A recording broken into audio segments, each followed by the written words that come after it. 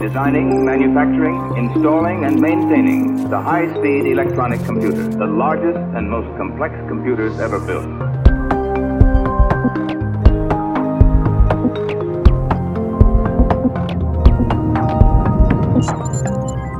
Hello, everybody. Welcome to another episode of the Building Better Systems podcast, where we explore tools and approaches that make us more effective engineers and make our software safe and reliable. My name is Spat Morina. And I'm Joey Dodds. And today we're joined by Stephen McGill and Tom Dubison. Stephen and Tom are co-founders of MuseDev. MuseDev is actually a Galois spinout. It's a software company that aims to bring analysis tools that help developers quickly find and fix bugs. And we're going to get into what that means kind of later on. But Stephen and Tom, thanks for joining us. Thank you. Glad to be here. We're happy to have you. You just recently launched, so you're probably doing a lot of these interviews and things like that. Or is this kind of a new for you? Yeah, it's an exciting time for sure. Yeah, we're out there on the GitHub Marketplace now, and so yeah, we've been talking to some reporters, putting some blog posts out there, just describing the system and the capabilities, and making people aware that it's available. So yeah, very, very excited. Fantastic. We start kind of with the same, pretty much the same question with everybody. So, what is your approach to building better systems? Tom, you want to start with that? Absolutely. Choosing a good foundation and good people. That's the very, very start. After foundation people, then you can start talking about quality processes like code review. But it all starts with a basis. I'm not ever going to start a financial company writing assembly with the wrong people. Yeah, I agree. I mean, it's often, I think when it comes to quality systems, and by that I mean like systems that are reliable, that are secure, that perform well.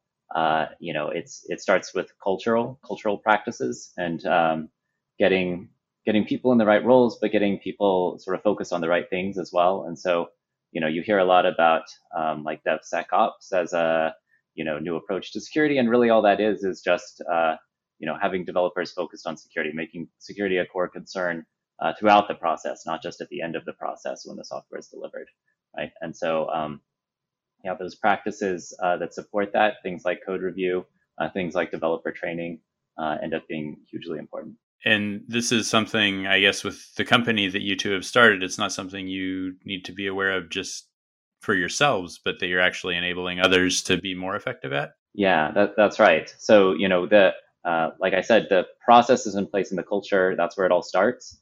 But then there are certainly ways that tools can support that process, and that tools can help identify things. People are good at finding certain types of errors. Tools are good at finding certain other types of errors. And so you want to leverage each for what it's best suited to.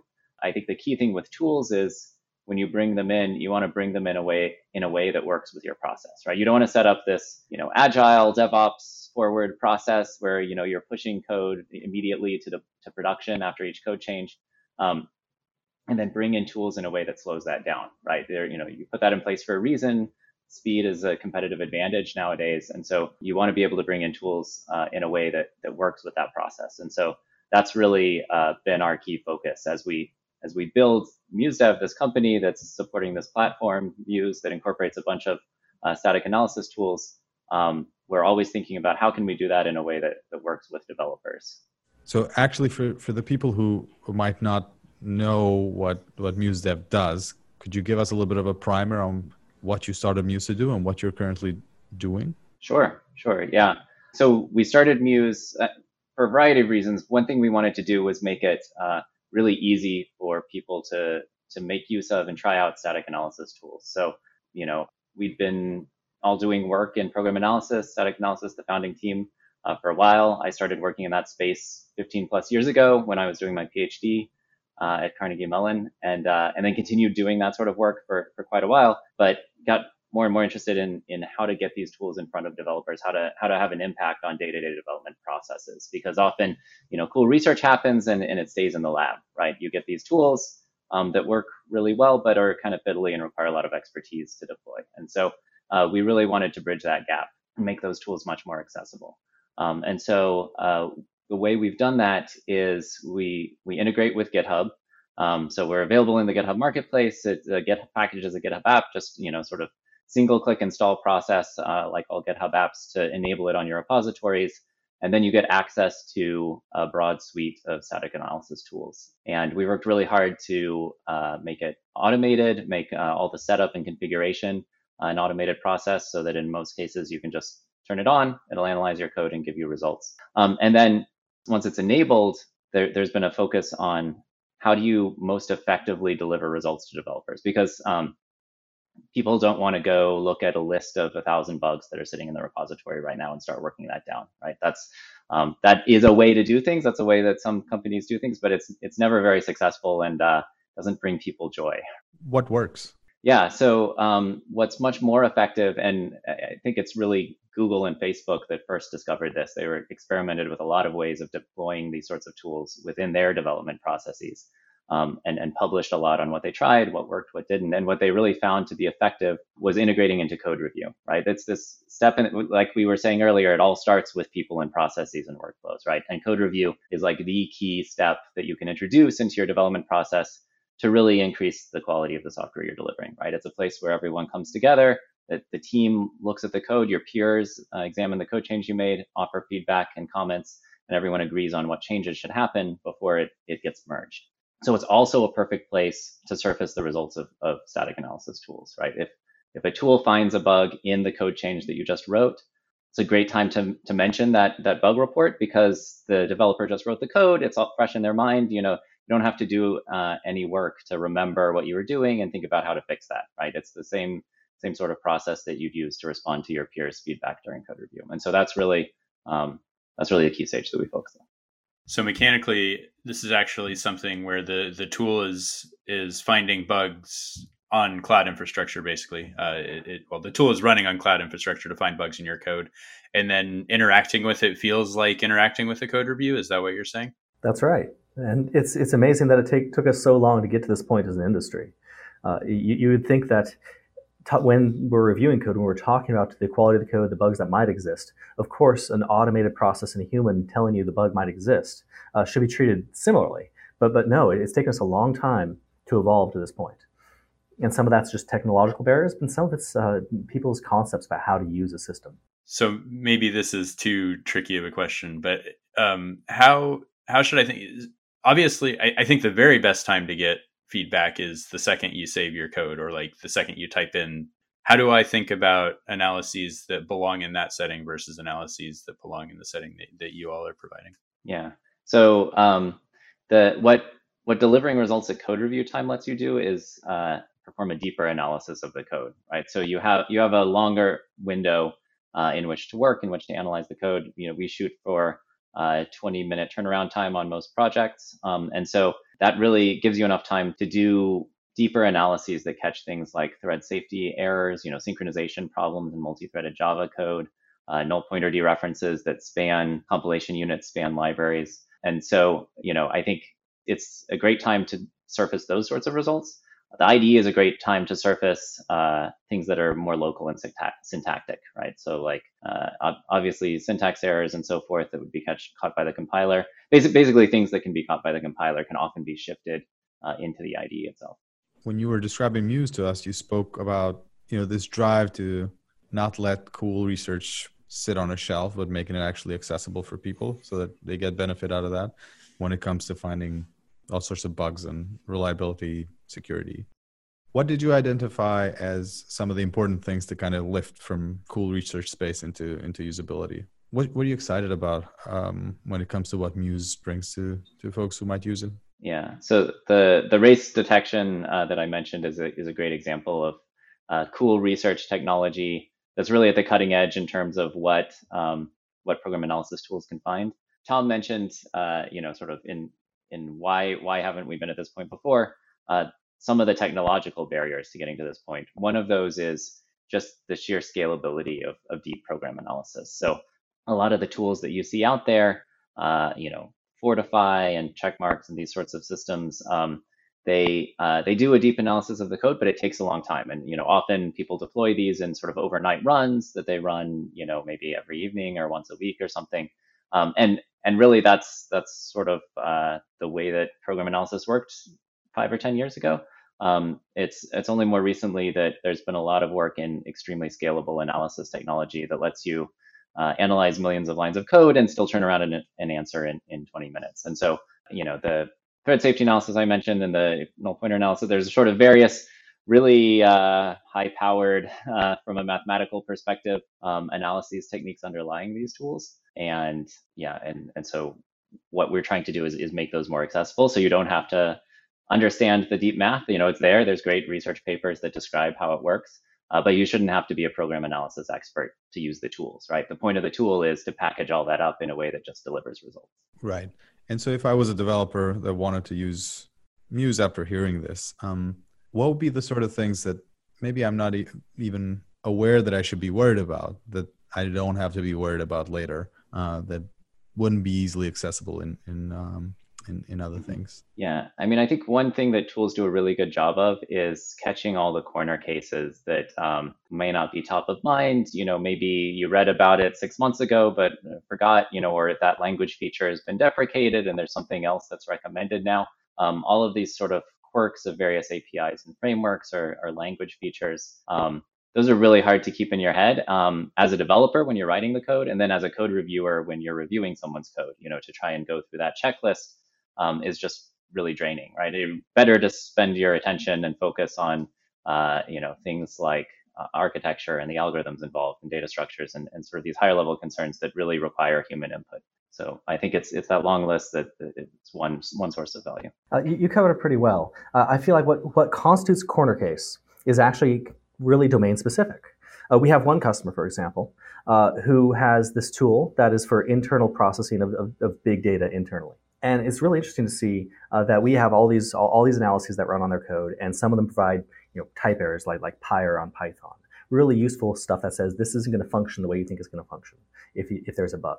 Then there's other security tools that we run on their code base. It's like, oh, well, you're executing this improperly, or you're reading this from an unsafe source, and they don't care because in this context, it is a tool that they run on internal data. So really, what constitutes a corner case is hard, and this feeds really well into the distinction of the static analysis of 10 years ago and static analysis of today. 10 years ago, you might run this weekly run every week, and you just know that these bottom 50 errors you ignore every single week because they're exactly in this corner case variety that your company just happens to not care about. But when we can run it on an incremental manner, we can show you only the incremental bugs. And so unless you've actually introduced one, you never see it again. So it has this filtering effect that any false positives just don't arise anymore. And that's really helpful when you get into tools that detect corner cases. Is there a way to label things that maybe are actually problems, but you haven't gotten around to fixing yet? It depends on the language and the tool. And Muse is a platform supporting many tools. But yes, there are, especially in the Java ecosystem, a lot of ways to annotate code and to make the tool ignore issues. What I see the industry drifting toward more, though, is a way to have machines learn about the false positives that have persisted in code for a while and to stop reporting on them, and to have human mechanisms such as the feedback on pull requests and only on changed code, so that we don't actually present the user with data that has about bugs that are pre-existing, about bugs that have nothing to do with what they've written. So it's sort of a 1-2 punch of a technological solution where we filter out bugs and we talk about false positives less, and a human solution where we present the right data at the right time. So it sounds like you all and your tools are sitting as a bit of an interface between what may have historically been research tools and actual developers and large systems. It sounds like some of the work you're doing is modifying the results that you're getting back from those tools, but are you also providing feedback into those tools to help them meet the needs of developers better? Yeah. So we do, when we set up and configure the tools, bring out a lot of our own experience, but also what we've seen from running these tools at scale over a lot of code. What people are caring about, what works, what's considered noise, what's considered valuable. And I think it impacts what you present and how, but also how you present it, right? So like you might want to report something, but not make it block the build, right? There's a lot of nuance you can have, especially when you're part of the code review process. That issue is going to be seen. Someone's going to look at that and have some workflow for triaging that and signing off ultimately on the merge request or not. And so, yeah, we've certainly learned a lot, like coming from the academic side of things and just writing tools and thinking, oh, all I need to do is produce a list of results and then that tool will be valuable. And, if I can find, the more things I can find, the better, even if it's a little bit noisier, right? Like that doesn't necessarily intersect well with the day-to-day development world, right? And so we've learned a lot, as we've brought these tools to practice about that developer and really user interface side. What do people expect to see?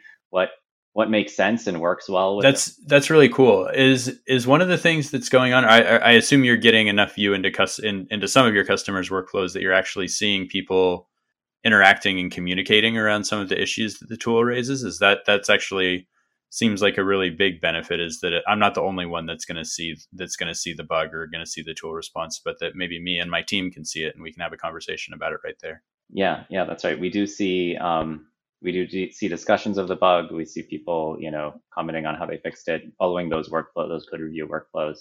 And yeah, it's, I think really, it's a really exciting thing. It's honestly something we want to find good ways to share with the research community, involve the research community in. It's really hard as a researcher developing a tool to, first of all, to roll it out to a lot of repositories, and then collecting feedback is yet another hurdle. You can try to reach out to people and email people or run user studies, but that's all very involved, right? And adds a lot of overhead to your research.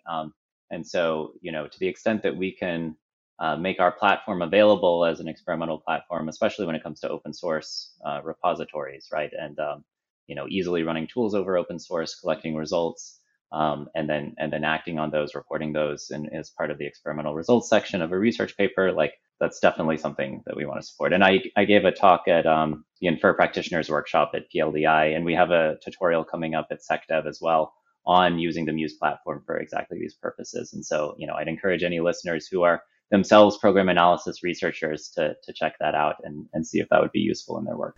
It's interesting that, you're leveraging pretty cutting edge research and tools to help kind of people build better systems, essentially. But at the same time, the way this conversation started, we highlighted cultural practices at the very top, and that really resonates. When it comes to tech companies in general, unfortunately, not every culture is great. That from time to time there are places.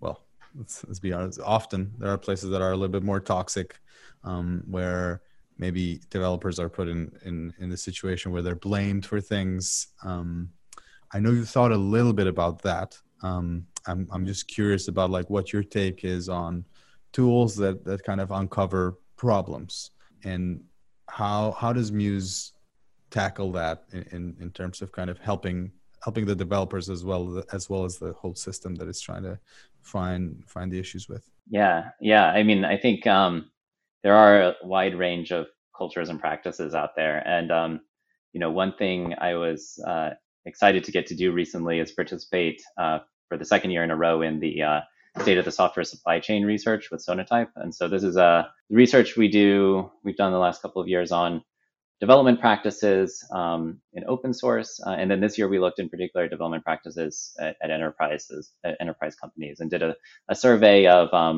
both cultural practices, but also tooling that's in use, and then things like job satisfaction as well, right? And so there were a few interesting things we found, and the report's not out; it'll be coming out in the next month or so. But some of the interesting findings are that organizations like open source, we had this collection of attributes that we called open source enlightenment, right? So it was things like, do you support contributions back to open source, right? Do you upstream your changes? To what extent do you share some of your work as open source, right? If you do you accept external contributions or not? Things like that, and that was very highly correlated with job satisfaction. It was really interesting, like sort of how close to the top that was. we also found that when it comes to these practices around security and in particular compliance, right? So compliance is a big concern, especially in highly regulated industries like finance and banking, but even like retail brands, consumer brands, anytime you're handling credit card information or personal information, you have a lot of regulations you have to adhere to. And so that sort of necessarily imposes upon the software requirements in terms of the development process and the checks that you're doing. And so you could see there was sort of a group of companies that didn't have those concerns, didn't have a compliance process, didn't sort of worry about that, right? And they reported certain outcomes in terms of agility and velocity, and how quickly they release and how quickly they can turn around code changes and things like that. And then, like, as soon as you shift to having any sort of process, you sort of like, that's unattainable, right? Like you can't move that quickly and still pay attention to what you need to be paying attention to from the security and compliance side. But then within that subset, like once you make that decision that like, yeah, we have to comply with this, we have to have internal processes that ensure X, then tooling becomes very important, right? And things like tools to analyze dependencies, to do static analysis, to help manage your workflow, those start to be the factor that differentiates sort of high performers within that class from lower performing companies. That's very convenient. That's a great external view. The internal view, you said we've thought a little bit about the sort of tension between the developers in an organization and maybe the management of those developers. That's actually not true. We've thought a lot about that tension. And so we really try hard to be the developer's best friend. We want to bring all this information and all this power to the developers while they're developing, so that these sorts of issues don't propagate into the security team's purview, the QA team's purview, or production, and then suddenly you do have this negative impact or this perceived "you're making my life hard" sort of dichotomy. And we want to kind of make the developer and the security analyst and cozied up more than adversarial. We believe that with some tooling and with an avenue for other teams to add tooling to automatically check the code before it gets out of development, we can make this a much more cooperative process to the benefit of the entire company. So the idea is maybe to try to kind of avoid the situation that maybe a lot of developers have been in, where you kind of dread like the pen test results, basically. You don't want to dread them because really at the end of the day, you want to know, like, is my code secure? Did I do a good job? But you kind of know maybe your manager is going to be like, why do we have 5 findings? Why are 3 of them high priority, high impact? And it sounds like maybe you're suggesting part of the nature is that we're waiting until the end of the process to get that feedback. And if we can do it from day one, if you do your first day of development and you get some feedback there, it's not such a big deal because, yeah, of course I made a mistake. I've only been working on it for a day. Let's fix the mistakes.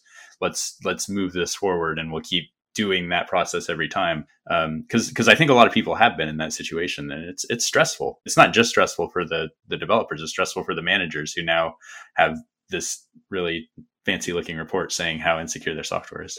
Yeah, I think the best teachers make sure that you're set up at the end of the semester to pass the test if you've been doing all the work and paying attention, right? And I think the best security teams set developers up to to pass whatever that ultimate gating process is. And I think, yeah, running these tools as a continuous part of development can be a big factor in making sure that you pass that test. We talk a lot about continuous assurance, which is this idea that as you're trying to raise the quality of your software, as you're trying to attend to various compliance requirements, you try and do that in a more and more automated way. The same way that continuous integration and continuous deployment, right, have automated those build, test, and deploy processes, right? We see more and more people in industry, large companies out there making changes to automate their compliance workflows and their security workflows. And so, one thing that we've tried to do with Muse is really build a platform that's focused on supporting that sort of automation, that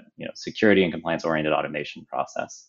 Because it's huge in terms of the difference it makes in the day-to-day life and happiness of the development team. And this is something that both of you have been kind of building to for quite a while. I know the two of us, Stephen, worked on the Amazon stuff, which has a bit of this flavor. And then Tom, I remember what I believe was in some ways the inception of Muse. At one point you said, we've got to just do this. We have these tools at Galois. How do we integrate them into GitHub, basically? And I don't remember how long you took, but you wrote a Haskell program. Yeah.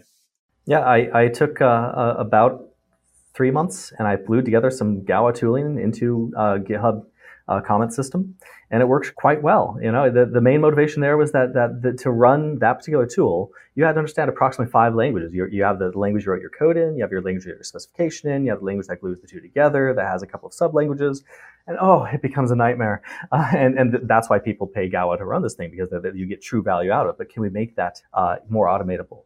More easy to apply, so that we can apply it to code bases that don't need to invest such high amounts to their correctness. That was definitely a huge motivation, is making all this work accessible. That was 2 or 3 years ago? Yeah. Yes, it was too. How has it been to go from that, the 3-month hackathon project, more or less, to you all have just released, and you're actually, sounds like you're seeing your tools make real impact on large systems. How is that for you two? Gratifying, in a word. Yeah, it's been really exciting to see it come together, and you discover a lot of things between the prototype stage and feeling like you have a finished product that you didn't count on or didn't anticipate, right? But working through that, we have an amazing team at MuseDev. Just a great team of developers and people supporting on the business side as well. And it's been a really fun process to put it all together. And a really unique part of the way, not unique at Galwa, I guess, but unique the world of software engineering, is that you all made the choice to develop this in largely Haskell, right? Has that been a good choice for you? Or are you enjoying that? Is it productive? It is very productive. It's been a great choice. The language expressivity is tremendous, and the ability to mock and model aspects of the real world and simulate things so that we can run the whole system in isolation is hugely beneficial. That is a whole conversation of itself.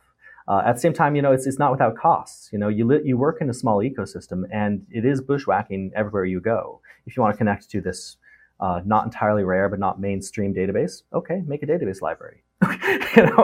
You make that driver. Now you own it. And a lot of what I'm hearing from both of you is that in some sense it doesn't matter, because you care far more about the team than the tooling, and that I would guess that you would make a bet on your team regardless of the language that you all are programming in. Without a doubt. How have you put that team together? That's not an easy thing to get to that point, and you've done it in a pretty quick turnaround. We tried to pull a bit on social networks, and our first few hires came from social networks. Just some great people we knew through the grapevine that you didn't really interview them so much as they interviewed you, because they came with such high recommendations. So that was a nice start. And then it was, tech interviewing is a long, painful process, because there are just so many great people out there, and you just need to figure out which one is the best fit and who would be quite pleased to be there versus who is looking for just their next thing, which is legit. But a lot of hard work is the summary. And then the hard work doesn't stop once you've got the team. You've also clearly put more thought into how you allow that group to be productive. Is that's you think about it externally, and as you mentioned, internally. What's the culture like at Muse? Well, there's a lot of individual responsibility. We have a team that tends to accept some assignments that are customer driven, that say, hey, we need this and that, and then they'll come back at you, not only having finished that in some sprint, but also said, oh, by the way, I noticed we need a dashboard, or we didn't have these tables tracking this information in the database, so I just made that too, and here it is at the review time. So it's amazing to me that when you give good people freedom to kind of just understand the space and see the needs better than you can, because they're the ones building it. They will come back with things built that you didn't know you needed, and that has been a great thing to experience. Sounds familiar. Sounds like you've taken a trick or two from the parent company, from the mothership. Yeah, I was going to respond with a quote from the mothership of the word for a job well done is more hard work. That's exactly what Joey was just saying. And what's the background of the team that you've been hiring? Because you're in this interface position where you need to understand what's coming out of these tools. You need to understand how to drive these tools, some of which are pretty deep research tools, and you need to condense that down to developers. So it's a really challenging position. Have you been able to train people to understand what's going on with these tools? Have you been hiring people that already know about them? How's that worked for you? The team is just tremendously diverse. I feel like I'm talking a lot here, Steve. If you want to jump in, feel free. But we have a ML expert, we have a mathematician, we have someone who is just really loving dependent types and came to us by reference of the instructor. And then we have someone who is just day to day has been gluing Terraform together and keeping everything afloat in a prior company.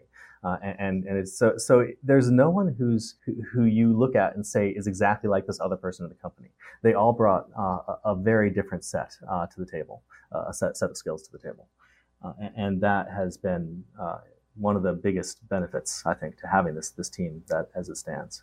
Yeah, I think if there's a common thread connecting everyone, it's continual interest in learning and in growing and ambition. Sort of self-driven, curious sort of quality that I think underlies a lot of good developers. And I think that a great example of that is we have this internal tech talk series that the development team put together. They were like, we want a time when we can discuss interesting things, not necessarily work related, right, that we've been looking into at our own time, right? And so we've heard about Kalman filters, we've heard about data analysis and machine learning with Python, just a wide variety of different things that people have shared that they're just personally interested in.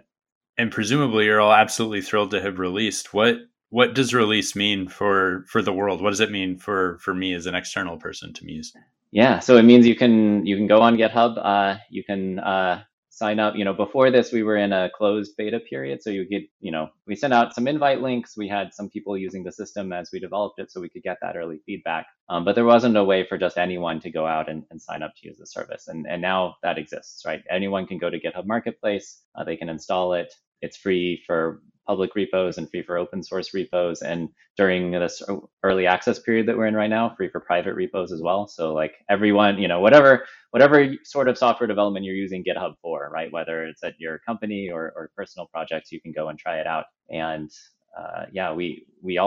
we're continuing in a private beta phase we have an on-prem product. So one thing about large enterprises and how they approach software development is it's still mainly an on-premises development process, right? So there's infrastructure that the company manages that's either physical infrastructure in their data center or virtual infrastructure in their AWS instance, right? But they're managing their version of GitHub Enterprise. They're managing a Jenkins instance. They're managing, sort of whatever is involved in touching their code exists within their firewall, right? And so you have to support to reach those customers and bring the value of Muse there.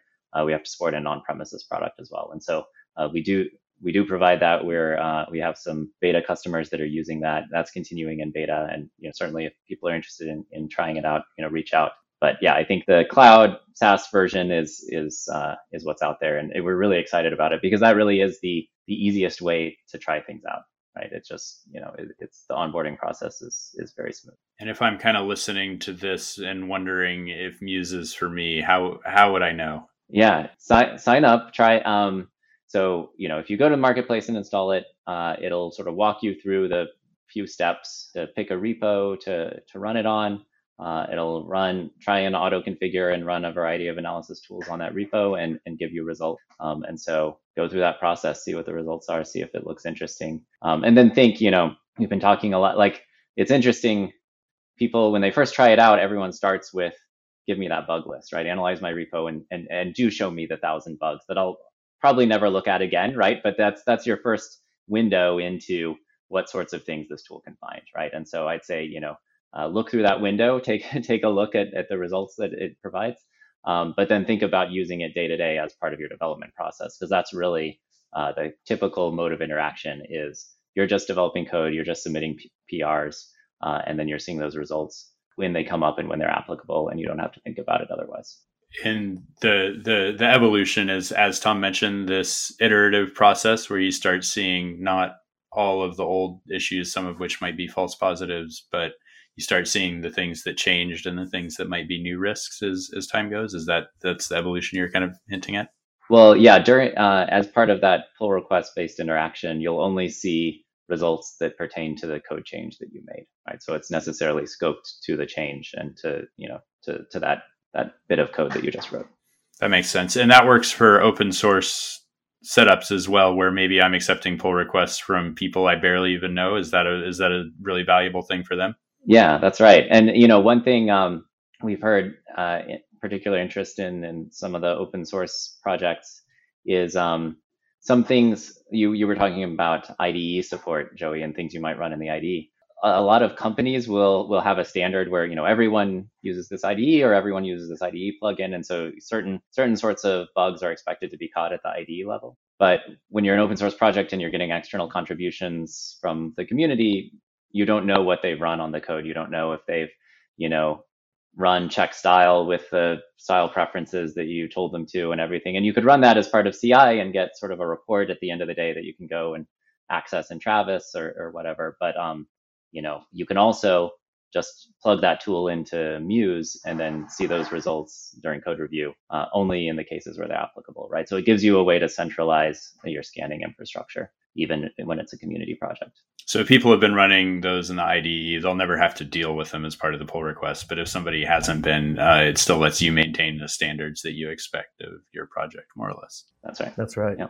For people who kind of develop research prototypes and things that might, whether assurance tools or otherwise, that might get used from developers, I'm curious to kind of hear from you what have been the things that have surprised you in the process, and what are the various things that end up being important from an adoption perspective when you're building things that are coming out of research that will be used by kind of a more general population. I'm curious if you have any thoughts on that.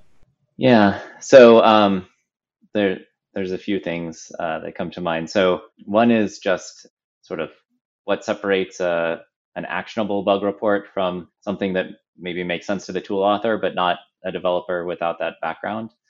So you see that even in commercial tools, where like tools that are aimed at security teams will tend to present security issues differently in a more technical manner, usually than tools that are aimed at developers. I think so that's important. I think also just providing the right sort of feedback. So I mentioned, whether you break the build or whether you don't, what is actually a sort of, universally something that people want to know about, right? Versus something that's maybe more stylistic.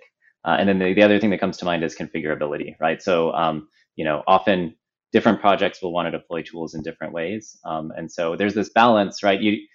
Not everyone wants to take the time to configure something. And so you want to provide, sort of value out of the box and have things tuned appropriately to begin with. But it is nice to provide those levers, those things that you can go in to tweak. And so one example of that is we've been doing work to support information flow analysis and finding, cross-site scripting and cross-site request forgery type things, data that's not properly encrypted before written to disk. Those sorts of information flow-based errors is a place where configuration is really important, right? Because the sources of user data in one application are going to be very different from the sources of user data in another application, and you need a good way to specify that.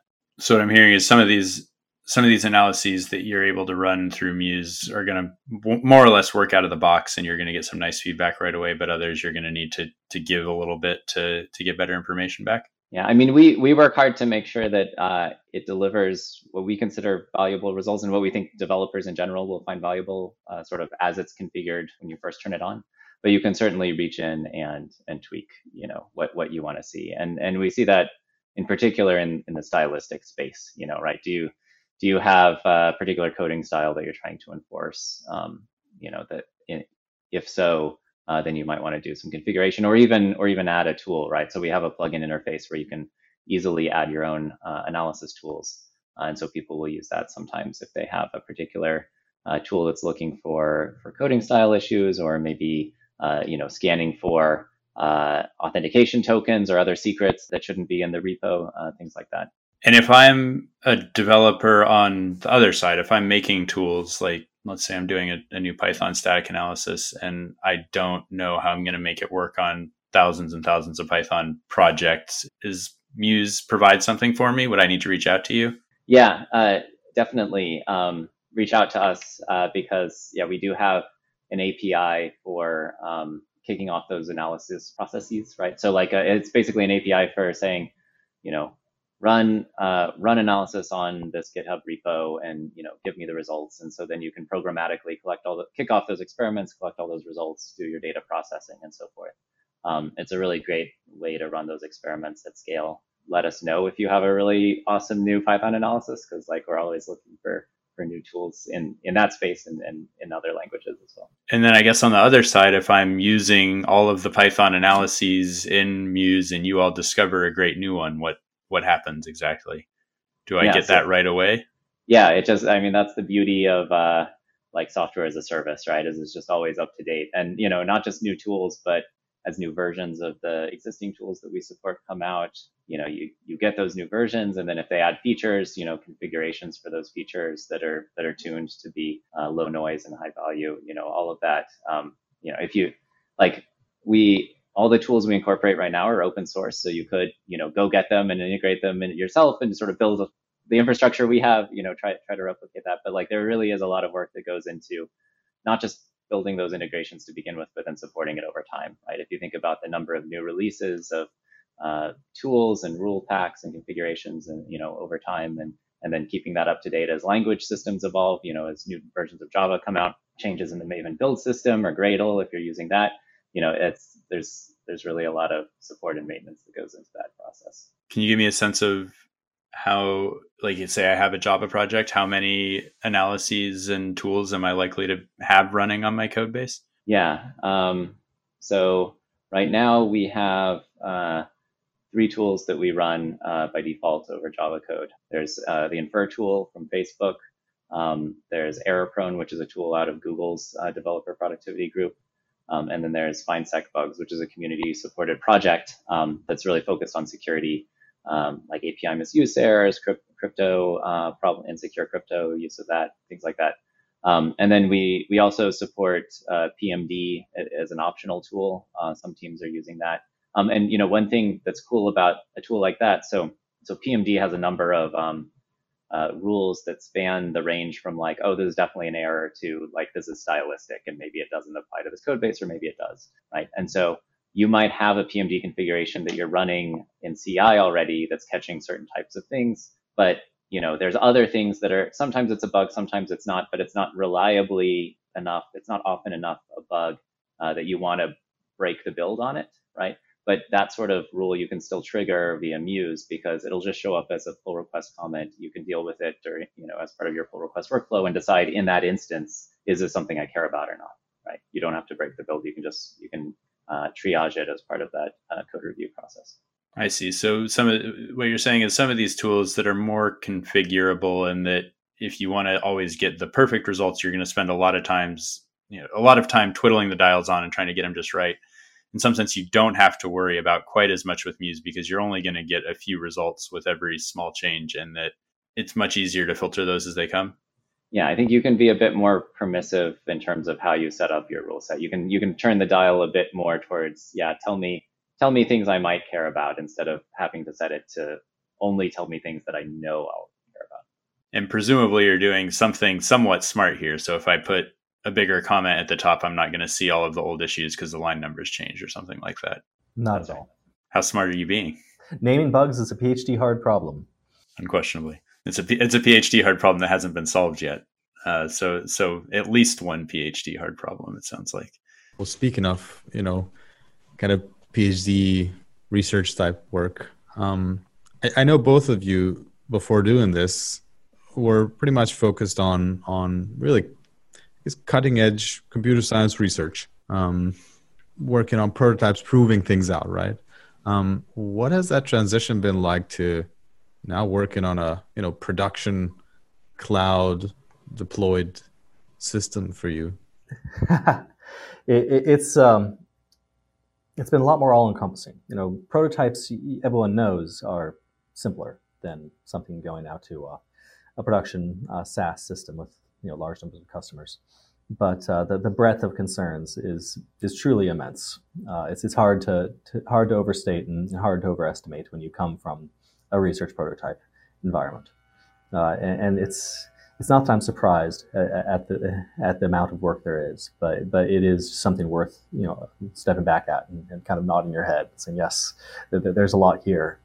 The experience has been one where every time I thought that we had a team of sufficient size, I found that requirements grow, and we could easily justify a team of much larger size. It's interesting that how much automation is absolutely necessary to stay afloat. Every little thing really needs to be automated, even if it seems like it's simple. It takes 5 minutes. We do it every couple of weeks. No, automate that. No, don't you dare! Don't you dare! You got to take advantage of every minute you got. Yeah, I think for me too, like it's been interesting learning sort of how you have to think about things when your tools are going to be used by a bunch of people who aren't doing a PhD in program analysis, right? So like when you're writing a research prototype, you can assume, well, probably you can count on one hand the number of people who are going to like actually get it working and replicate results and build on it. But like that's not completely true. There's some very successful research systems. But like the other thing is, you can assume a certain amount of expertise from the people using it and willingness to like dive deep and like read the research paper that underlies the tool and understand how it works. So when it breaks and gives you this obscure error message, you sort of have a mental model for like how it broke.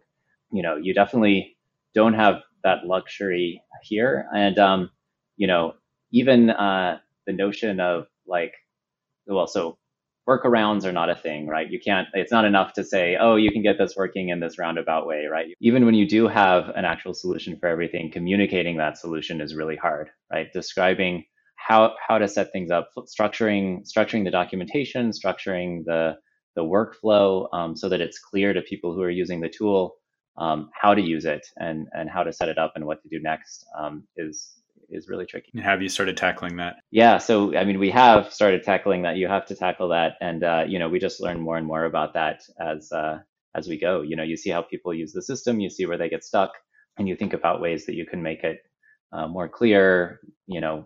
What the fix for that is, what the approach to solving that problem is.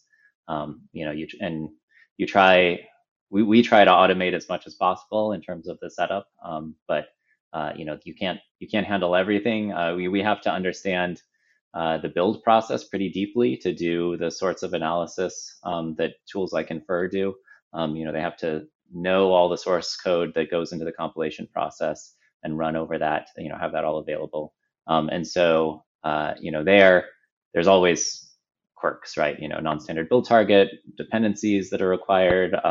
Oh, you need the source for this dependency in the directory called this, or it won't build. So things like that require setup and configuration, and so making it clear how to do that setup and configuration is something we've been spending a lot of time on.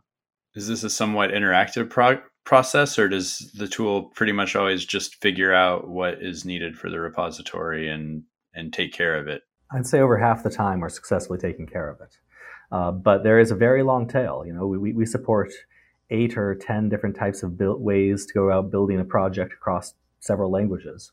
And then there's going to be another 30 or 40 that are rather unpopular, but they still are out there. So the documentation is quite critical. You're going to reach a lot of people with automation, but you can't skimp on the ladder because you reach all the people with documentation.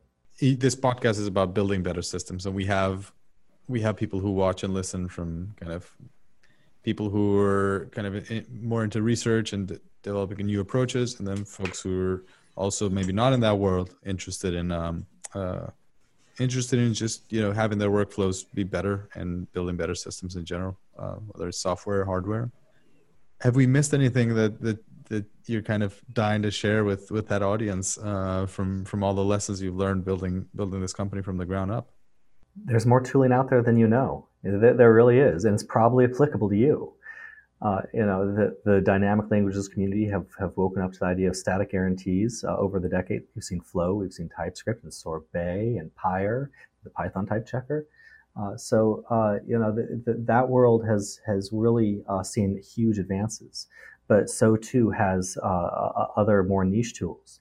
The Haskell community has, in the last months, seen a static analysis tool crop up.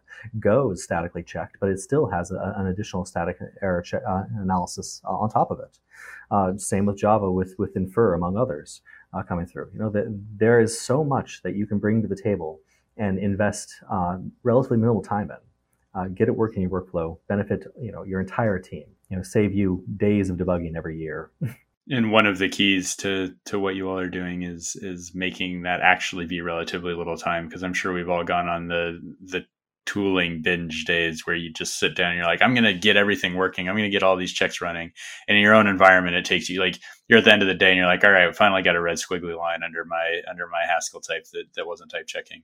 Yeah, we've definitely worked hard to make it easy, but I'm really interested in the world moving forward, and the world becoming, computer science becoming not a Stone Age sort of early days development. I want to see this field progress, and however you get the tools into your platform, into your process, I encourage you to do it. Reach out and talk to us. So it sounds like you really feel like we've been behind for a long time, and that this has been a long time coming, which I guess again is what drove you to say it's time to do a 3-month demo and actually show some people what we can do. Oh yeah, I could give a very long spiel about how I feel like computer science has not progressed very quickly, supporting itself and maturing as a profession, as a field, but it's getting there. Yeah, I think there's been some really great progress there when it comes to, especially on the program analysis side, when it comes to sort of the collision between the program analysis communities and the industry development communities, right? There are a whole lot of things that happened on the industry side, DevOps and Agile and new ways of building systems, microservice architectures, so there's been a lot of progress in how software is built that I think it took a little bit of time for the program analysis community to catch up on and get plugged into. But it happened, and I think it's interesting. It happened largely by virtue of researchers moving into industry and back, and sort of that back and forth involving like exchanging personnel. Like that's great for exchanging ideas and really changing people's point of view. And so I think we've seen a lot of progress there. There's still a lot of opportunity there to make tools even better suited for industry development and even more focused on the sorts of concerns that pop up in modern development environments. And I don't mean this question, I guess, in a Muse specific way, but I'm nodding my head when Tom's saying we're in the Stone Age, we need to move things forward. What would you recommend doing? How did you both take the step to start actually going from one research project to the next to making impact on a wide range of systems? What did you both do? I really just started to use the tools. I started to use SAW and prove things with SAW. So if I wrote an answer to someone's question on the internet, because I really enjoy the whole mentoring aspect, the connection and the educational aspect that the internet provides. So if I developed something for that, then I would try and prove something about what I built with SAW to teach myself something. And then I iterated from that, and then people came to me and said, well, try these other analyzers. Someone I think might have been Mike Dodds came to me and said, hey, we'll try this Infer tool. And so, okay, I tried Infer. And while I was working on a crypto research project, I also was working on making Infer work in the same environment I had SAW working in with GitHub. And I had this deadlock issue with Infer. And it took me an embarrassing long time to realize, I could actually, I had a deadlock issue with the crypto project. It took me an embarrassing long time to realize, I could actually, take this thing I'm doing with the other 20% of my time and apply it to the thing I'm doing in my day job and solve the problem. And it did solve the problem. It found my bug in my day job. My side research project did it. And that's when I said, wow, it took me that long. I wonder how much evangelism is it going to take to get the rest of the community on board. Yeah, I think another thing that's really can be really valuable is just, especially if you're still a student doing research, internships in industry, to get a sense for, how software is actually built. And like, I think, that obviously is a big time commitment and requires the right opportunity. But more and more, there are conferences and workshops that have significant industry involvement. So like Facebook has a great workshop called the Testing and Verification Symposium that they host every year that brings together industry and research, academia, and so forth, so that people can learn from each other.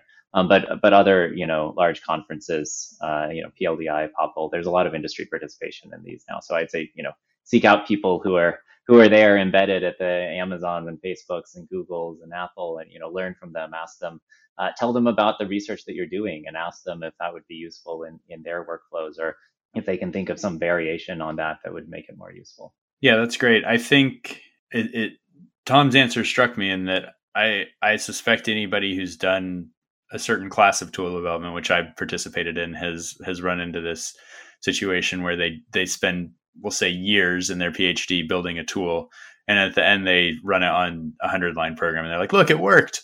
And then it's like, "Well, my PhD is done, and I'm going to go on to the next thing." I don't know how to support that sort of thing in academia. That's I think an open question. Yeah.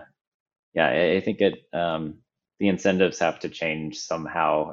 Like what's considered publishable and novel, it would have to shift a bit to be more supportive of new applications of existing tools. And you see conferences accepting case study reports and so forth, but they're sort of like, I think that's still not viewed on equal footing, and not as interesting as a new analysis technique, right? And so I think finding a way to reward sort of continued development and use, like you were saying, it's like you need more than one user, you need more than one set of examples you're applying things to. It's really the systems that have the biggest impact are the ones that are applied over a number of years and sort of built on by multiple people. And so those can be hard to support.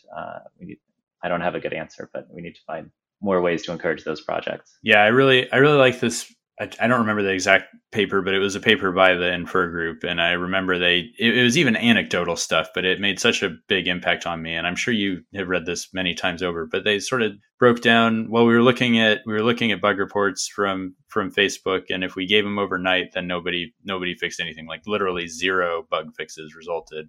And we brought it down to a few hours, and then, and then we started to see a little bit more, and we got it within 5 minutes, and then all of a sudden everybody was fixing everything. And reading some of that stuff is so incredibly valuable and impactful, even when it's anecdotal in that case. I would love to see more of that, and I sometimes just don't feel like I don't know where to look. Yeah. I love that story because it's like the same analysis just running in a different way, right? And you have this difference between almost a 0% fix rate when you're applying it overnight, and 70%, when it's in code review. And I think those lessons are great. The paper that comes to mind there, maybe it's the one you're referring to, is there's a paper on continuous reasoning that Peter O'Hearn published in the last couple of years. And there he describes that principle as, he coins the term the ROFL principle, for report only failure list, right? Like as a tool author, all I have to do is report a list of failures, and then my job is done, and people will love it, and the world will change. And and then what they discovered when they tried to apply it at Facebook.